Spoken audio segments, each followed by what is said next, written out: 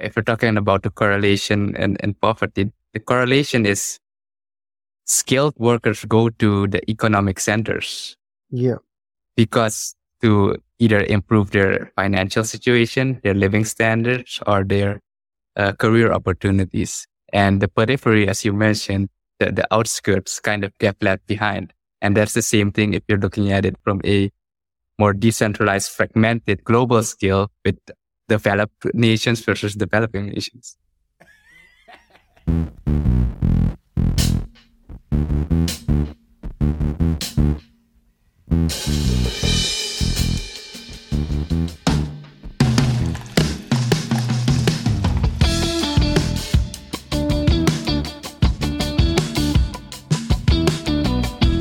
Good evening, good afternoon, good morning, wherever you are in the world. Welcome back to brand new social Confoes. I'm Jean-Luc, today, as usual, hosted by Jean-Luc and Diego. Diego, how are you doing today? I'm doing good. I was just telling you I had a surprise visit in my kitchen today. Unfortunately, I didn't get to An iguana. consume it, but it was huge. Yeah. Well, he still managed to find his way out, which was either disappointing or relieving, depending on what your take is. I think he was as shocked as I was when I saw it, so he escaped. But speaking of escaping and, talking about getting shocked or encountering difficult situations, a topic that's really interesting and maybe very relevant nowadays, especially, is the topic surrounding brain drain, people migrating from one location to another, and particularly skilled people migrating from one location to another for a better life, whereas the country or location they're leaving is basically being left with, the less skilled people. And that kind of has different impacts, different consequences. So we thought it would be interesting to explore that topic a bit today on, is it real? Because, you hear this topic a lot, but is it real? What is brain drain? Is it only something that affects poor countries, developing countries, or advanced countries even? So who does it affect, and how can you cope with brain drain? Is it something you do for yourself? Is it bad? Is it good? So let's dig into it. Jean-Luc. Right off the bat, we got some comments saying like, hey, 60% of the people I know are already fleeing the country. So the first thing I want to talk about is defining brain drain, which you kind of already did. But yeah, so it's often that we connect brain drain to developing countries. But is that fair though? That's the first question you have to ask. Is it fair to just generalize and think that the brain drain is something that only happens in developing countries? Because I feel it's not the case. Likewise. So if we look at the definition, it's basically just, highly skilled or educated individuals going from one country to another in pursuit of a better opportunity, a better living condition. So if you're going from a rich country where maybe you've reached your career cap or that opportunity isn't there, and you leave that to another country and you have better opportunities, that's also a form of brain drain. But because it has a bigger impact, I think, on developing countries compared to the more advanced developed countries, that spotlight is being put on that. But is that the much case? More. Is that the case? Is it the case that is only affecting developing countries? I think it's developing a lot of countries. Okay, so let's first, you kind of describe what a brain drain is. Then the second question is, how does it come about? Like what triggers a brain drain? Because in my personal experience, brain drains are triggered events. It's not automatically, it's something that slowly can go about. But when we talk about a brain drain, it's often like on a massive scale, on a big scale. Yeah. So it's basically a mass exodus of people leaving, right? Yeah. Uh, So that's and then we start thinking like what's a major reason why a brain drain occurs? A war, for instance. Like war is kind of the biggest brain drain, a reason for brain drain. Like for instance, when would you move to another country? When you're no longer safe, right? yeah, So even safety and even security is a yeah, big so factor. even people who don't want to migrate in those situations migrate in those situations because of fear for their life. So a But war would definitely be number one. even though you consider that a trigger event a cause, Yeah. it is more for safety than for better of. Well, yeah, you can categorize Yeah. it, but So it's in that sense, it's not about like, hey, I'm the it's not their, it's less their decision, if I may say it like that. You're really being forced yes. on. So I would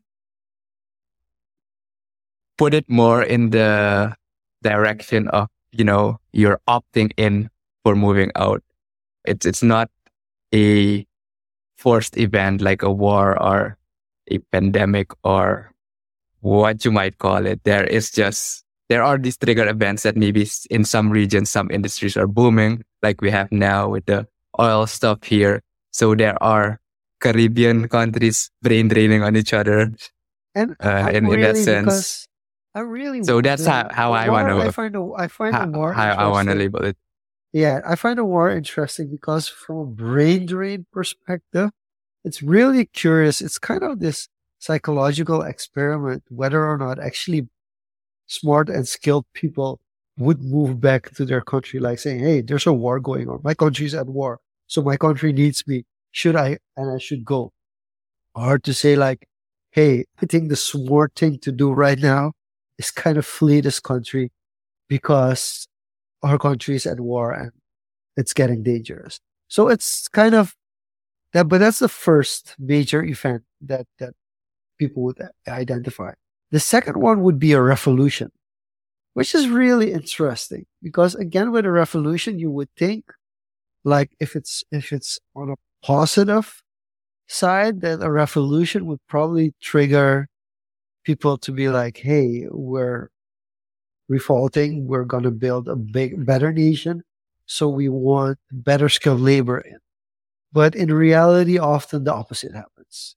Yeah, In because reality, it's often when you have go ahead. revolutions, there's a lot of uncertainty, right? And people often look at the least risky option.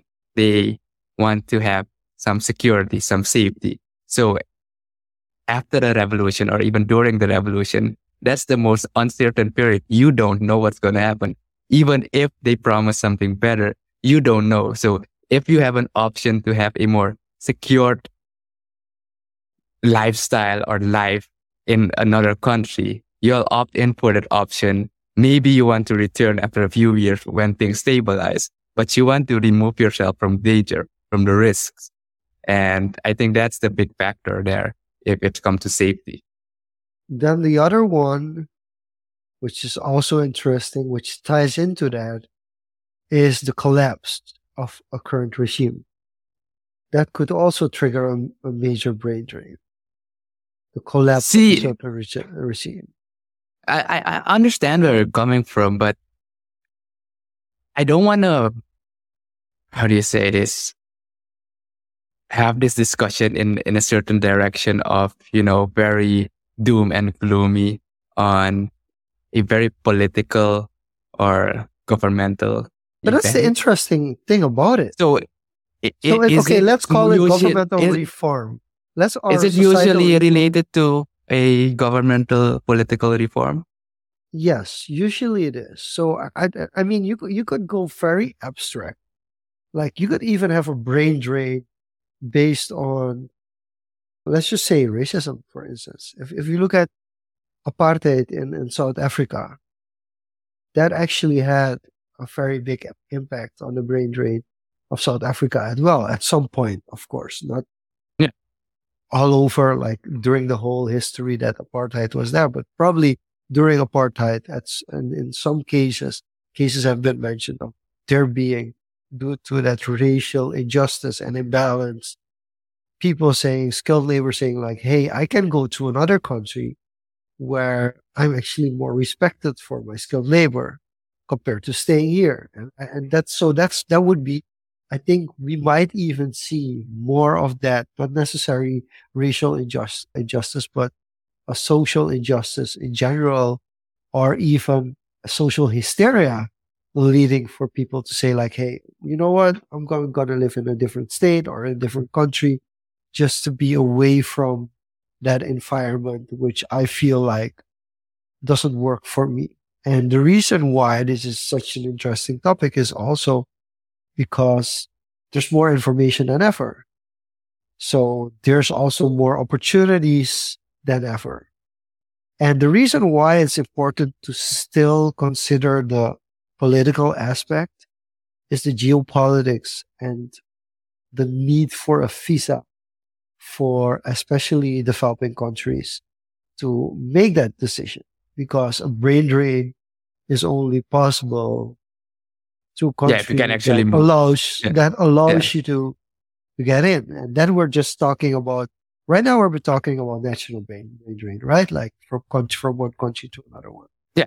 That's usually how it's categorized. On a local level, basically, when people go from the districts, from the outskirts to the Yeah. capital city or to major cities, that's also a form of brain drain and centralization. But because you concentrate it in a smaller scale, because it's a better life in the capital city, for example, it's also a form of brain drain. But usually in the broader context, it's on a national level from one country to another country, basically contributing to the workforce and economy there and removing the skill that you would have to contribute to your own country. Okay. Now we kind of define it now. Also give them like a little bit of a context in what way we see it. Would you consider brain drain a real thing? Yes or no? Yes, but I'm going to say this very nuanced. This basically being for the reasons you mentioned or the examples you mentioned, basically the biggest factor is safety, right? Safety and predictability. So that's the one thing that's plays a major role. And if you don't have that safety net and there's a lot of uncertainty in you where you are and people start slowly leaving and you see your peers, the highly skilled peers especially, start moving, people will start looking for those opportunities as well. So in that sense, yes, brain drain is, yeah, it's real. Let's It's just put it like that. interesting. It's interesting that you mentioned uncertainty and then moving to an even more uncertain situation, because you can look at it from a certainty perspective, but it's actually more Well, uncertain situation. For me, I yeah. feel So if you have a brain uh, drain, people go out of their comfort zone to go away from something they know to something that they don't know even. there is, let's say, there's a certainty in the uncertainty they have locally, whereas there is a opportunity, an uncertain opportunity, a uncertain better opportunity to the location they're going. So it's a weight of, what's the potential upside compared to the potential downside. So that's how I view it basically, especially when you have people in highly skilled jobs, engineers, jobs that you can do for from anywhere, medical workers. If they see they can make, 5, 10 times the amount they make here, or they can advance their career and get better skills, they can get the education, then they would opt in to leave compared to locally, because either you're limited locally to the opportunities that you have, or there is more, risk, even though you know the situation locally better. Okay. But now playing devil's advocate, isn't it okay? The brain drain itself is very real because it happens. But with the current developments technologically, the current developments economically, wouldn't it make more sense now to stay in certain environments if you can replicate the positive aspects from the other environment that you are gonna move to? If you could replicate it So with, how will you replicate it? Because some factors are out of your control. So let's take Suriname, for example, where because we have a lot of people we know that have left the countries, moved to the Netherlands or States, whatever, because of other opportunities, even to our neighboring countries, Guyana, because there the oil industry is already attracting a lot of expats to work there, and they're offering better salaries than you could get for the same job locally. And that's just basic fact. And if you can replicate that here, we don't have it here yet. So who is supposed to replicate that? And are you willing to wait and take on that risk to shape that environment?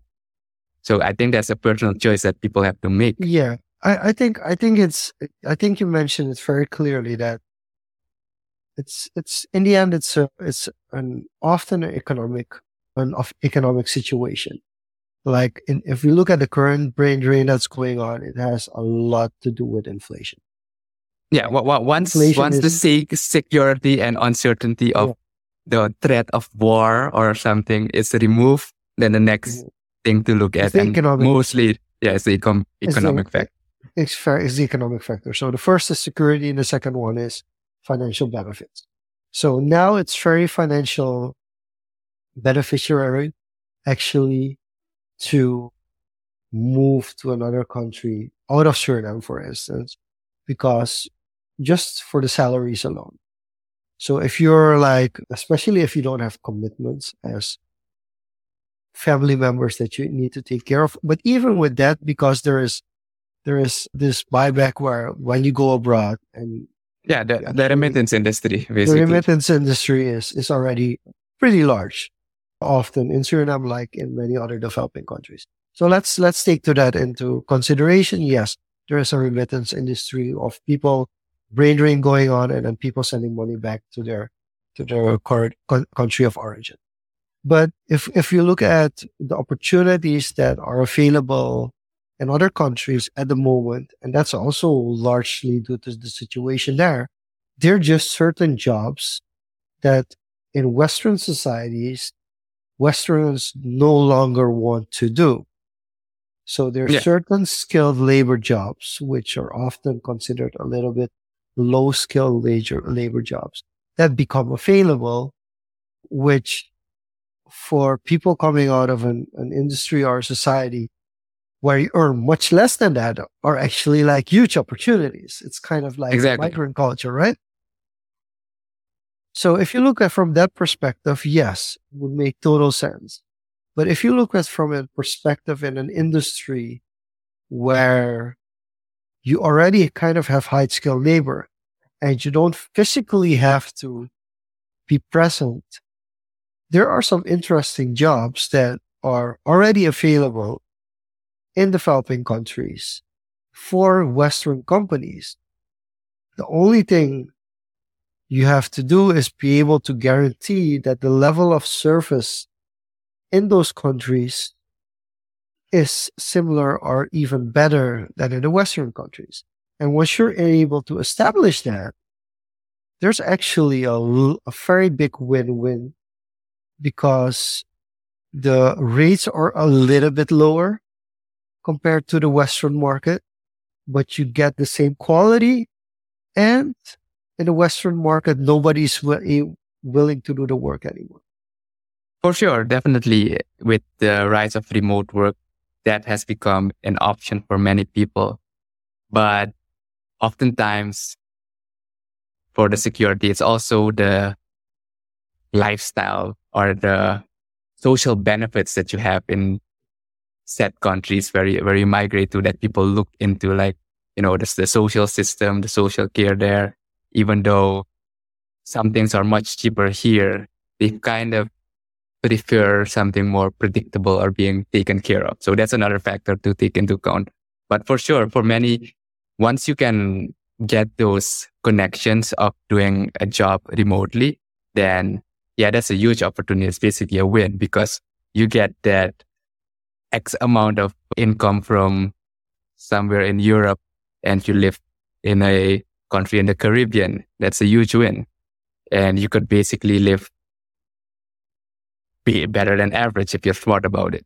The Well, other thing is maybe people want to grow in their career, in their education, in their skill level. Some positions require you to be physically there, and maybe the traveling back and forth might be too expensive. So you need to outweigh that. Is it beneficial to completely move, or can I just stay far away? And for some people, that's heaven. You just in your own little base, and you don't need to worry about anything else. But for others that are very driven or need people or need that office environment or need to move around, then it would make more sense for them to move.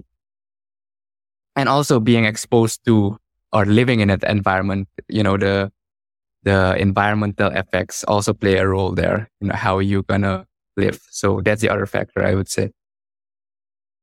I think I fully agree with you. And of course, the interesting thing is that many Western people from Western societies have actually benefited from moving remote and being able to get their audience. But indeed, starting off in the Western society with already having those clients and then moving Yeah. towards, yeah, So if you look at the more advanced economies, people who've established that working remote or have a fixed clientele and they don't need to be physically present, they kind of migrate to lower cost countries. So I think Spain and Portugal in Europe is a popular destination for people to move out of away from Germany. Greece is Yeah, very popular as well. because it's cheaper to live there and they can still do the same work. And travel is relatively easy. So And that's it's much one better option. weather. True. Yeah, it's less gloomy, cold and gloomy. So that's the other factor, or at least another factor to take into consideration. And when we mentioned brain drain in the beginning, it's not just, the developing countries, but there is a certain degree of brain drain from the developed countries as well. But So the ratio and the value impact that it has on the countries, that's the interesting thing to look at.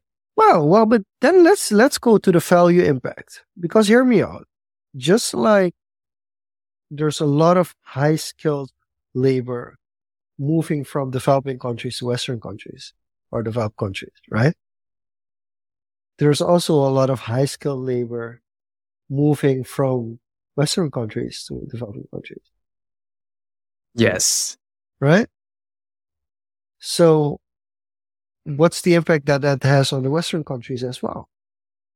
You also get weakened leadership. You also get less skilled people. And of course, the percentage is going to play a certain role. What was that on leadership? I misheard you, or I didn't clearly hear you there. No, so even if you have like a skilled labor, but also local leaders deciding, hey, it's better to go live in Southeast Asia and enjoy my life there. Yeah. With them moving away, not taking in those leadership positions that they would usually take in to build a better nation or a better country. That's also a pretty big impact as well. And I think there's also something very interesting, which doesn't get talked about. And that's also the generational pull of people no longer feeling the necessity that it's their job to save a certain nation or to save the government or to save anything for that matter. Saying like, hey, first of all, I'm pretty much aware that I'm not bigger than I think I am. And even though people want to put me in a box of that person, the savior, I know that I'm only a savior to a certain extent, and I should be humble about my skill set and not think that because I have a certain skill set that is a little bit better than others, that I'm actually a savior and I will be able to save the world. So that plays into account. Second thing that plays to account is also saying like, hey, listen, I don't like the office politics. So even though I would be very capable of helping this company out, there's too many office politics involved that don't allow me to do the proper work. So you know what? I don't have to do it and I'll do something else. So even though that on a scale you would say like, yeah, that's pretty small. It's still often more than you think and having also an impact on the environments of structures and societies where we feel like, oh, they've got their structure figured out. They're struggling as well. Okay, so on the point of leadership, I can see where you're coming from. Say someone with leadership skills, a leadership position, moving to a country in Southeast Asia, developing country. Basically, they're not going to contribute in the same way that they would, that a local person, a highly skilled local person would, taking certain leadership positions, because they want to escape from that. Whereas the people in that have the skills and want to go leadership positions, they're kind of being held back by the system. And if you can go to a country with a better system, taking better care of you, they can offer their services there. Well, Look at it the, doesn't even have to take better care of you. It's just like you're saying, like, I'm out. I yeah, no longer believe that this societal structure benefits anyone. exactly. But then they don't contribute that value in the developing country they move to. If they move from a rich country or an advanced economy to a developing country, they don't necessarily contribute in leadership. They basically contribute economically to a certain degree, but to a lesser extent because they can live a Also, more lavish leadership, life. because they show locals that it's possible to set up a certain business. That Like should what? be taken into consideration, right? Like often Yeah, in those cases, they go to like, for instance, they go to Southeast Asia and they start running a business a certain way, and the locals look at that business, even become a part of it, work there, and figure out like, hey, this is an actual business model that would be interesting for us. Of course, there's always a missing ingredient, which is the link to the other country. But aside from that, basically they can provide a leadership expertise and or even more. I But agree. But how often does it happen? Do you have some examples for yeah, us? Look, I'm no, I'm really the locally. reason I bring it up is to see whether or not this is actually a way to counter the brain drain. Actually, by saying like, hey, if a country has a brain drain one way, you could get a brain gain the other way. The only thing is you have to have policy in place for that. I was about to mention because if you look at the traffic from, developing to advanced economy, usually the more advanced developed economies have policies to limit a certain amount of skilled migrant workers. So they can basically open up or close the faucet, the drain on how many people are allowed to do that. Whereas the other way around, there's no policies that say, oh, if you come and live here, you should do a certain amount of added value, have a certain amount of added value to the country. So that's what you don't have. So yes, I do agree that the policies are important, and that's the missing ingredient, I'd say, if you look at the direction of the brain drain traffic. Okay, and then the other thing, because you're calling me out on statistics, which I don't have, but maybe you have the statistics on the remittance economy from from people who've over the past 40 years moved to another country and are actually still supporting the country where they came from.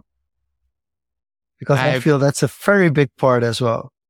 I don't have the statistics necessarily, but I do remember if you think about our conversation with, who was it again? Boris on El Salvador.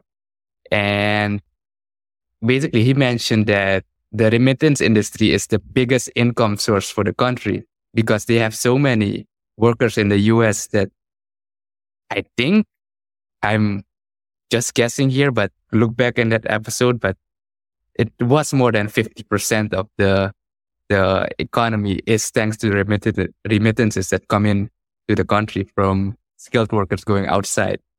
So yeah, it is a big industry, but then you get the question right. Basically, the skilled workers are outside, so that's the problem there. It's not about the money flowing in; it's about the skills going Okay. away, and then Okay. you can develop the country less local. If you look at it from that perspective, what would be your ideal situation? It's difficult.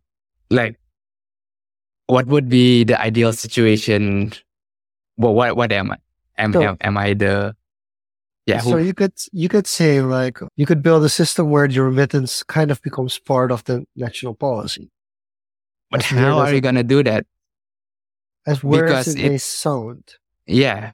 because you're going into people's private businesses basically, and Yeah, you're how up. are you gonna how are No, you no, gonna no. regulate it?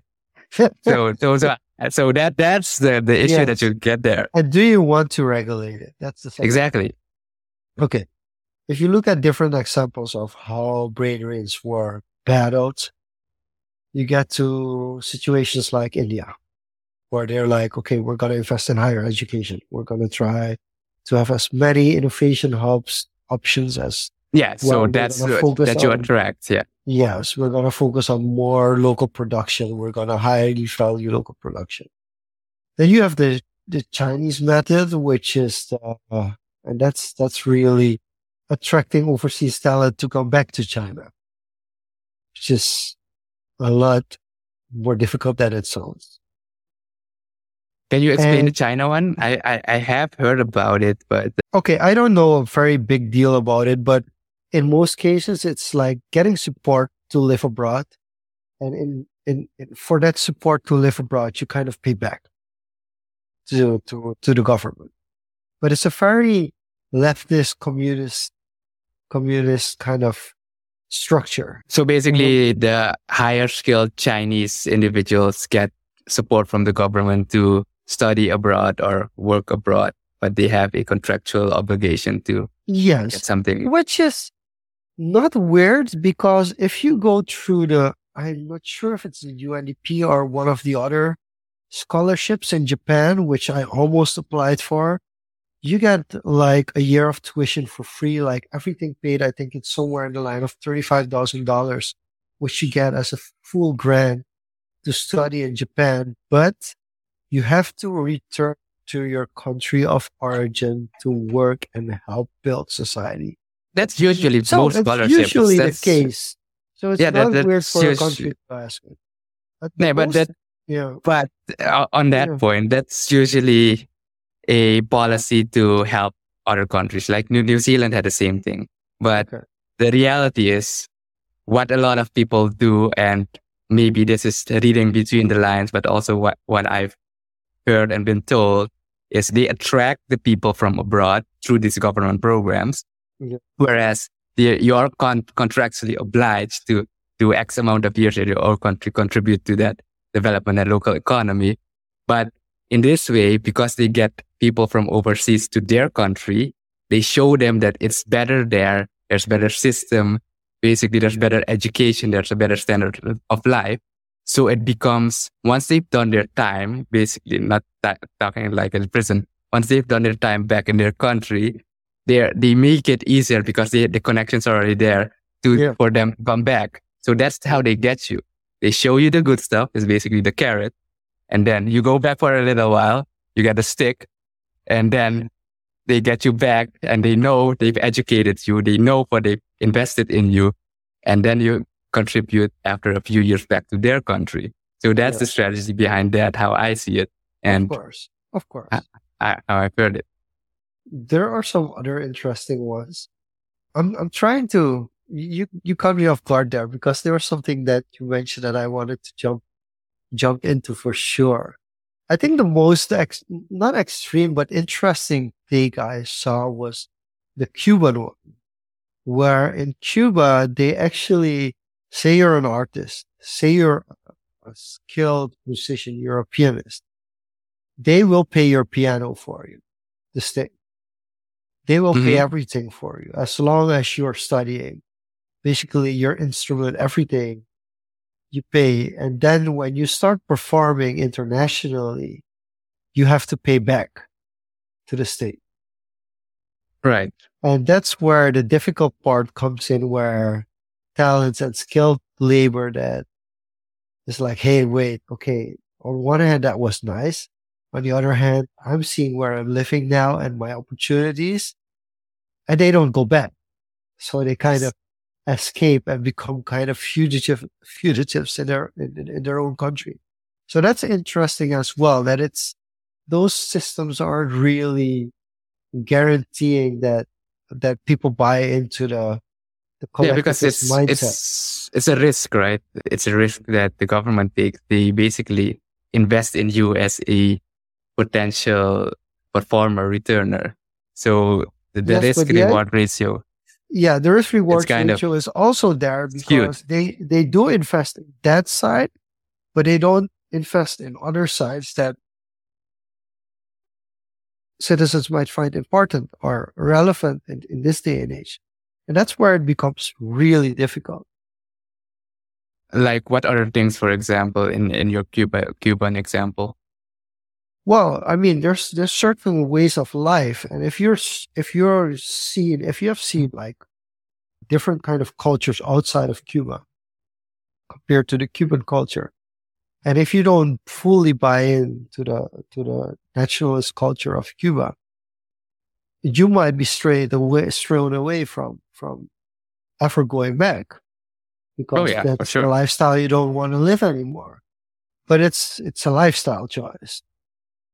for Like sure. there's certain things that are different in Cuba than the rest of the world, and there are people who visit the rest of the world and like, hey, I'm not going to go back there. And those cases can be whether or not they had actual support from the government.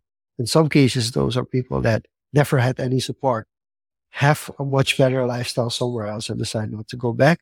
But in some cases, there are also people that actually had good support from the government, but decided like, okay, but there's other things that I value more than Yeah, the support that I'm getting. And that makes it really difficult. And that's the reason why I'm so, um, how can I say that? I'm not confused, but conflicted in the sense that when I was studying in Europe, there was a lot around globalization, but it was only globalization from developmental perspective and not globalization taking into all considerations into account. And one of the biggest one that it doesn't take into account in theory is the practical approach to political geography, hmm, that's a fair right? point because the ability to move freely across borders is very skewed to the advanced economies have a huge advantage compared to the developing Well, countries. just the They, passport on its yeah, own, yeah, American just getting a passport passport. or a Dutch passport or an Australian or a British passport gets you in so many more countries than a Surinamese passport, for instance. Yeah, So that's it's in theory, it's all beautiful that we're moving towards globalization. And we are actually moving towards globalization, but especially from an influence perspective. Like it right. doesn't matter anymore, like from which country you are, but if you can influence me and I'm open to it, you will be able to influence me and you will be able to teach me things from your culture, which I can benefit from.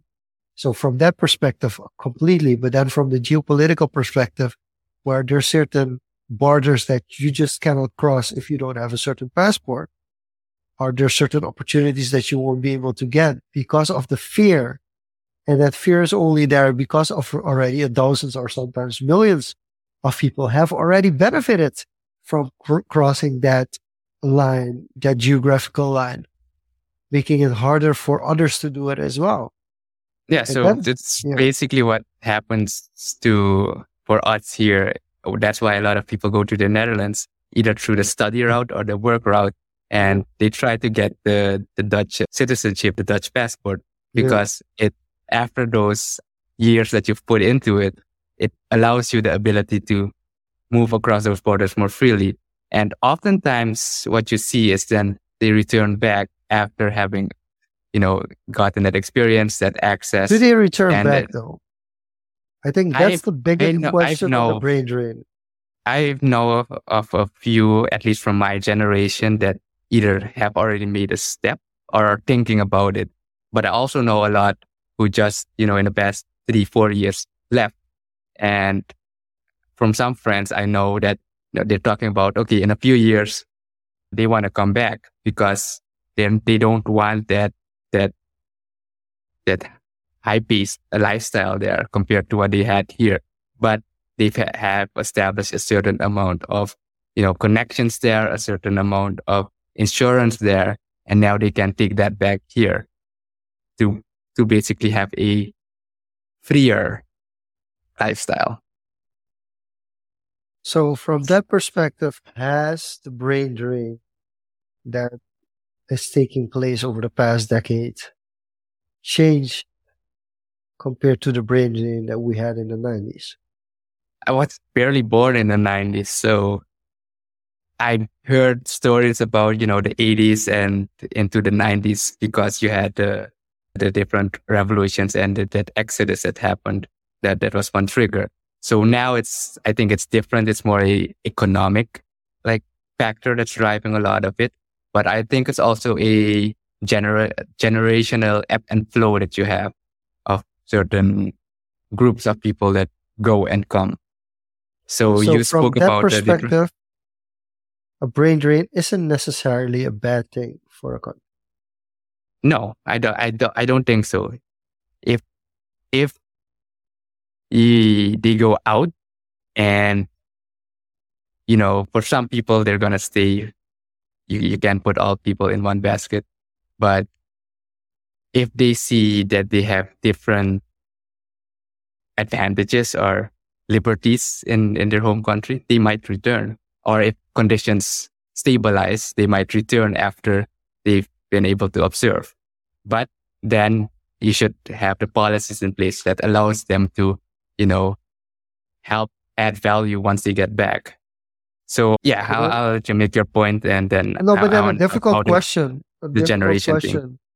a difficult question that comes in: are they then overskilled or too niche skilled?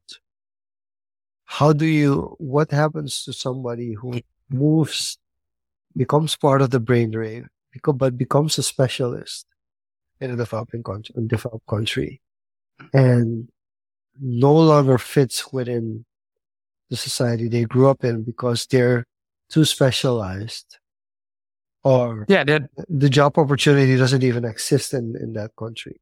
For sure, there's that specialization gap that you'll get, and I definitely get that they're gonna be too, high skilled, and that's something they'll have to either compensate. They either work remotely for the other country and then do something part-time here just to contribute back. That could also be an opportunity to initiate a new industry, to encourage entrepreneurship, that they start or pioneer that niche industry that they specialized in. But that's going to be very difficult. So then you'll have need of certain policies to stimulate that. That's one way to approach it. But you'll always have that situation with the gap, because that's the reason they left in the first place, because they wanted to further their career, further their education. And if they come back, no one's going to be able to pay them a small amount of group. So that's opportunity to develop in new industries. So that's the ebb and flow of it, I'd say. But then getting back to policy, what would be good policies to have a constant ebb and flow of brain drain and brain gain? I think the most important thing is a stable economy, a predictable economy. It doesn't matter what the exchange rate is. It should just be predictable. But if I say that it's predictable because the inflation is predictable as well, is that...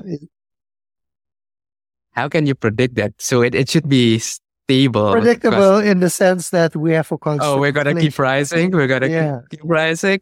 That's a tough one. I don't think anyone would want to be there, because then you won't have anyone to able to pay you. You charge me X amount today, I charge you 10 times tomorrow because of inflation. That just doesn't work. So in the local currency, so in what monetary system are you going to work? And not to divert too much into that, because I have a book right in front of me and we're not going to talk about it. But yeah, so a stable economy with kind of those policies would be important.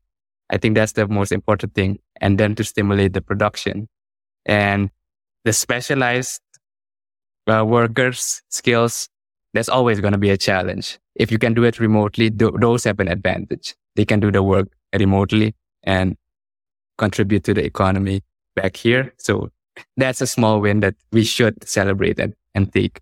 But the other gap, that's just going to be something that everyone will need to work on. And it might be again what you mentioned about the generation stuff, because I did have a comment on it, but I we was diverted wondering from that.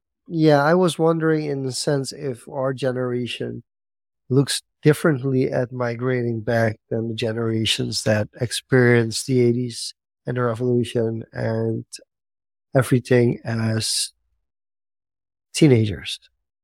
So I look at it a bit differently on how the generations work or are supposed to contribute. If you look at how the generations across a developing country versus a more advanced economy work, because you have a lot of established social system, so they have less children. Basically, the birth rate of a lot of advanced economies is between 1 or 2, and it's declining slowly over the years because they have the social systems, and that's why they want migrant workers, because they need actual skills to run the economy. Whereas the less developed countries, they have more children because that is seen as workforce. It's basically the children are basically there to take care of them when they turn elderly. Yes. So it's a different outlook. It's assets. It's almost like they're assets. Yeah. And Yeah. it's maybe not a nice way to say it, but that's how they do look at it. If you look at the basic economies on farming, on agriculture in the past, it's basically they had a lot of children just to help run that more efficiently. If you look at China, pre-birth policies, that's what you had. India, that's a prime example of that. They are now maybe the bigger cities, the major cities are moving towards a more focused surface-based economy, but there's still a huge divide in India. So that's the thing about the generations. So if you're comparing generations, it would have to be within one location. If you compare the generations of one location versus comparing the generations in different locations. But you mentioned something else that's pretty interesting. And that's whether or not there's a correlation between brain drain and more poverty in a country. As in, Elaborate. if the brain, well, there are like a lot of countries that are highly successful or considered developed and successful countries, which struggle with the same poverty gap. Something like Venezuela or developing countries. Yeah. That developing countries often experience. It's just that it's a difference between the center and the periphery. Yeah, if you bring that in to an the economic center, yeah, it's like you're on a high international global level. But then when you enter the periphery, it's like, oh wow, it's the same. It's the same than in the poorer countries. And that's the discussion that was being made. And that's where I feel to go for Silco for me is the media plays a very important role. Because we always experience like, hey, it's a brain drain. I'm still here. And the brain drain is in developing country moving to developing countries. But there, even in developed countries, in Western countries, there's also a brain drain from the periphery to the center. That more and more people go work in big cities where the bigger economies are. I think Europe is a prime example of that. Yeah, Europe is a prime example of that since the establishment of the European Union. If you look at Switzerland is basically the financial capital in Europe. And some skilled workers in other industries, they live in Germany, but they move to Switzerland to work And that's kind of the center, right? The economic center. So people move there, and the periphery around that, if you look at it from a European Union perspective, Spain, Greece, the outskirts, and the more northern and eastern side is kind of They're getting complete. less. There are complete Italian cities that have been abandoned for maybe 20 to 40% of the buildings. Yeah, Like and like the famous touristy spots too. there are like cities in Italy where you can buy a house for practically $100 just as long as you come and live there and renovate the house, because otherwise it will go completely to waste. So I think the correlation, if we're talking about the correlation and poverty, the correlation is skilled workers go to the economic centers Yeah. because to either improve their financial situation, their living standards, or their career opportunities. And the periphery, as you mentioned, the outskirts kind of get left behind. And that's the same thing if you're looking at it from a more decentralized, fragmented global scale with developed nations versus developing nations. But is becoming part of that economic center, should that be the goal or not? The goal for who?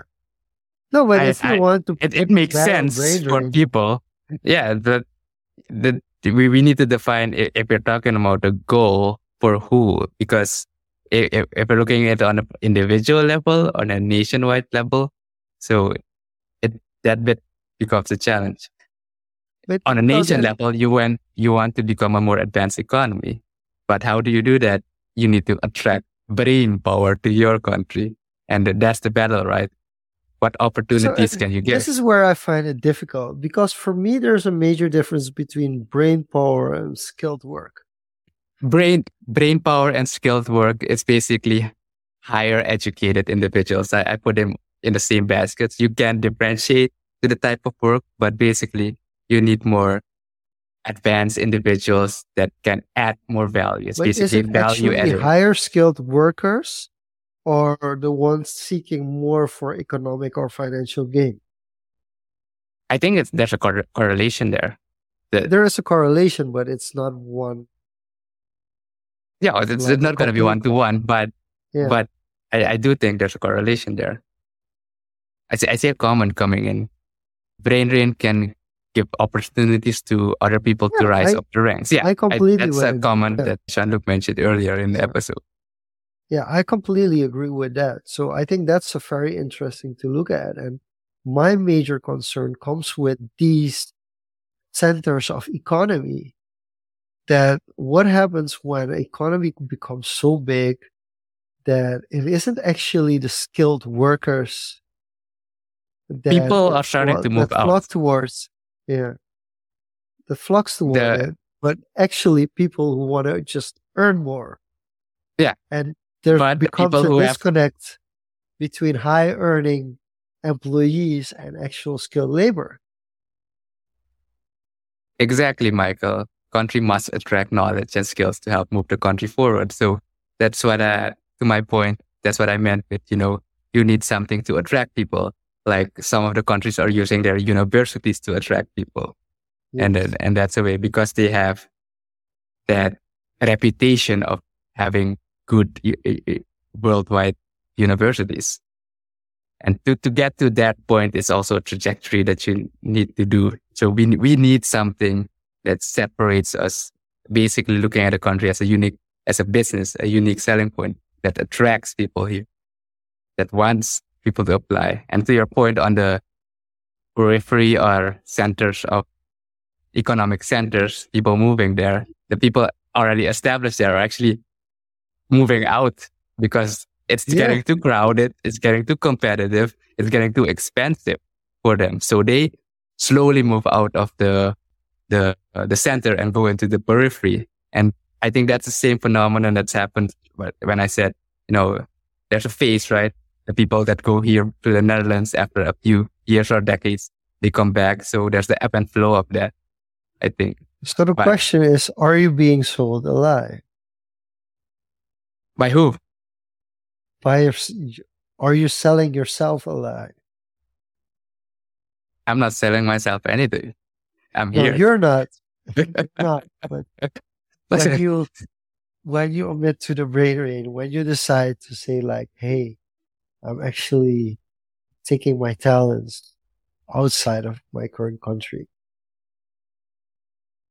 I think that's the difference, right? How do you view it? Are you viewing it from a pride nationalistic point of view, or are you viewing it more from a individualistic survival? Nobody does it from a pride nationalistic view solely. Like there's other factors involved. So I would never say that it would solely be because you Right. love your nation that you do something.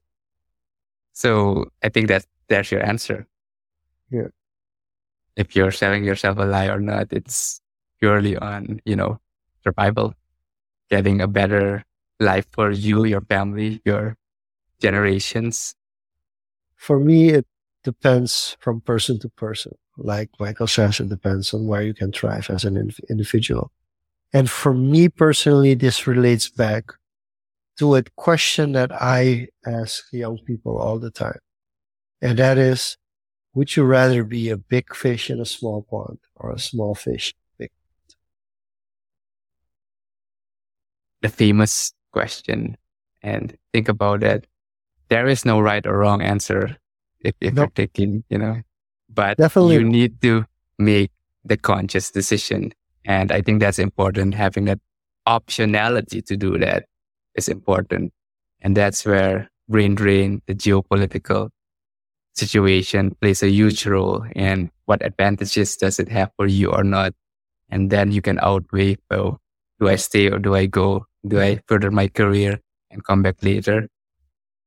And there's have been people who've gone and come. There's been people who've gone and gone further, but it's all for, living a better life. So I think we're closing the end. And I would say, is brain drain real? That's a question you should answer for yourself. But it's definitely a phenomenon. With that, we're gonna definitely close this episode off. Diego, we still have to do some plugs. So if you made it all Oh the way yeah, I to forgot the at the end of this intro again. You episode, did not call me out. no, I'm not gonna call you out. But if you that are listening or watching the rerun of this episode made it all the way to the end, we want to thank you for being a loyal listener of Social Confoes. And don't forget to subscribe to Diego Amorali's YouTube page or to follow us on Instagram, on IG, which is Confoes. Our username is Confoes. Diego will pop it up in a moment on the screen. And last but not least, all episodes by the end of the month will be released on all streaming platforms. So you can go to your favorite streaming platform, whether it's Spotify, these are Google Podcast, Apple Podcast, or something else. Feel free to check them out, and we'll see you back next week, same place, same time. This was so Beautiful.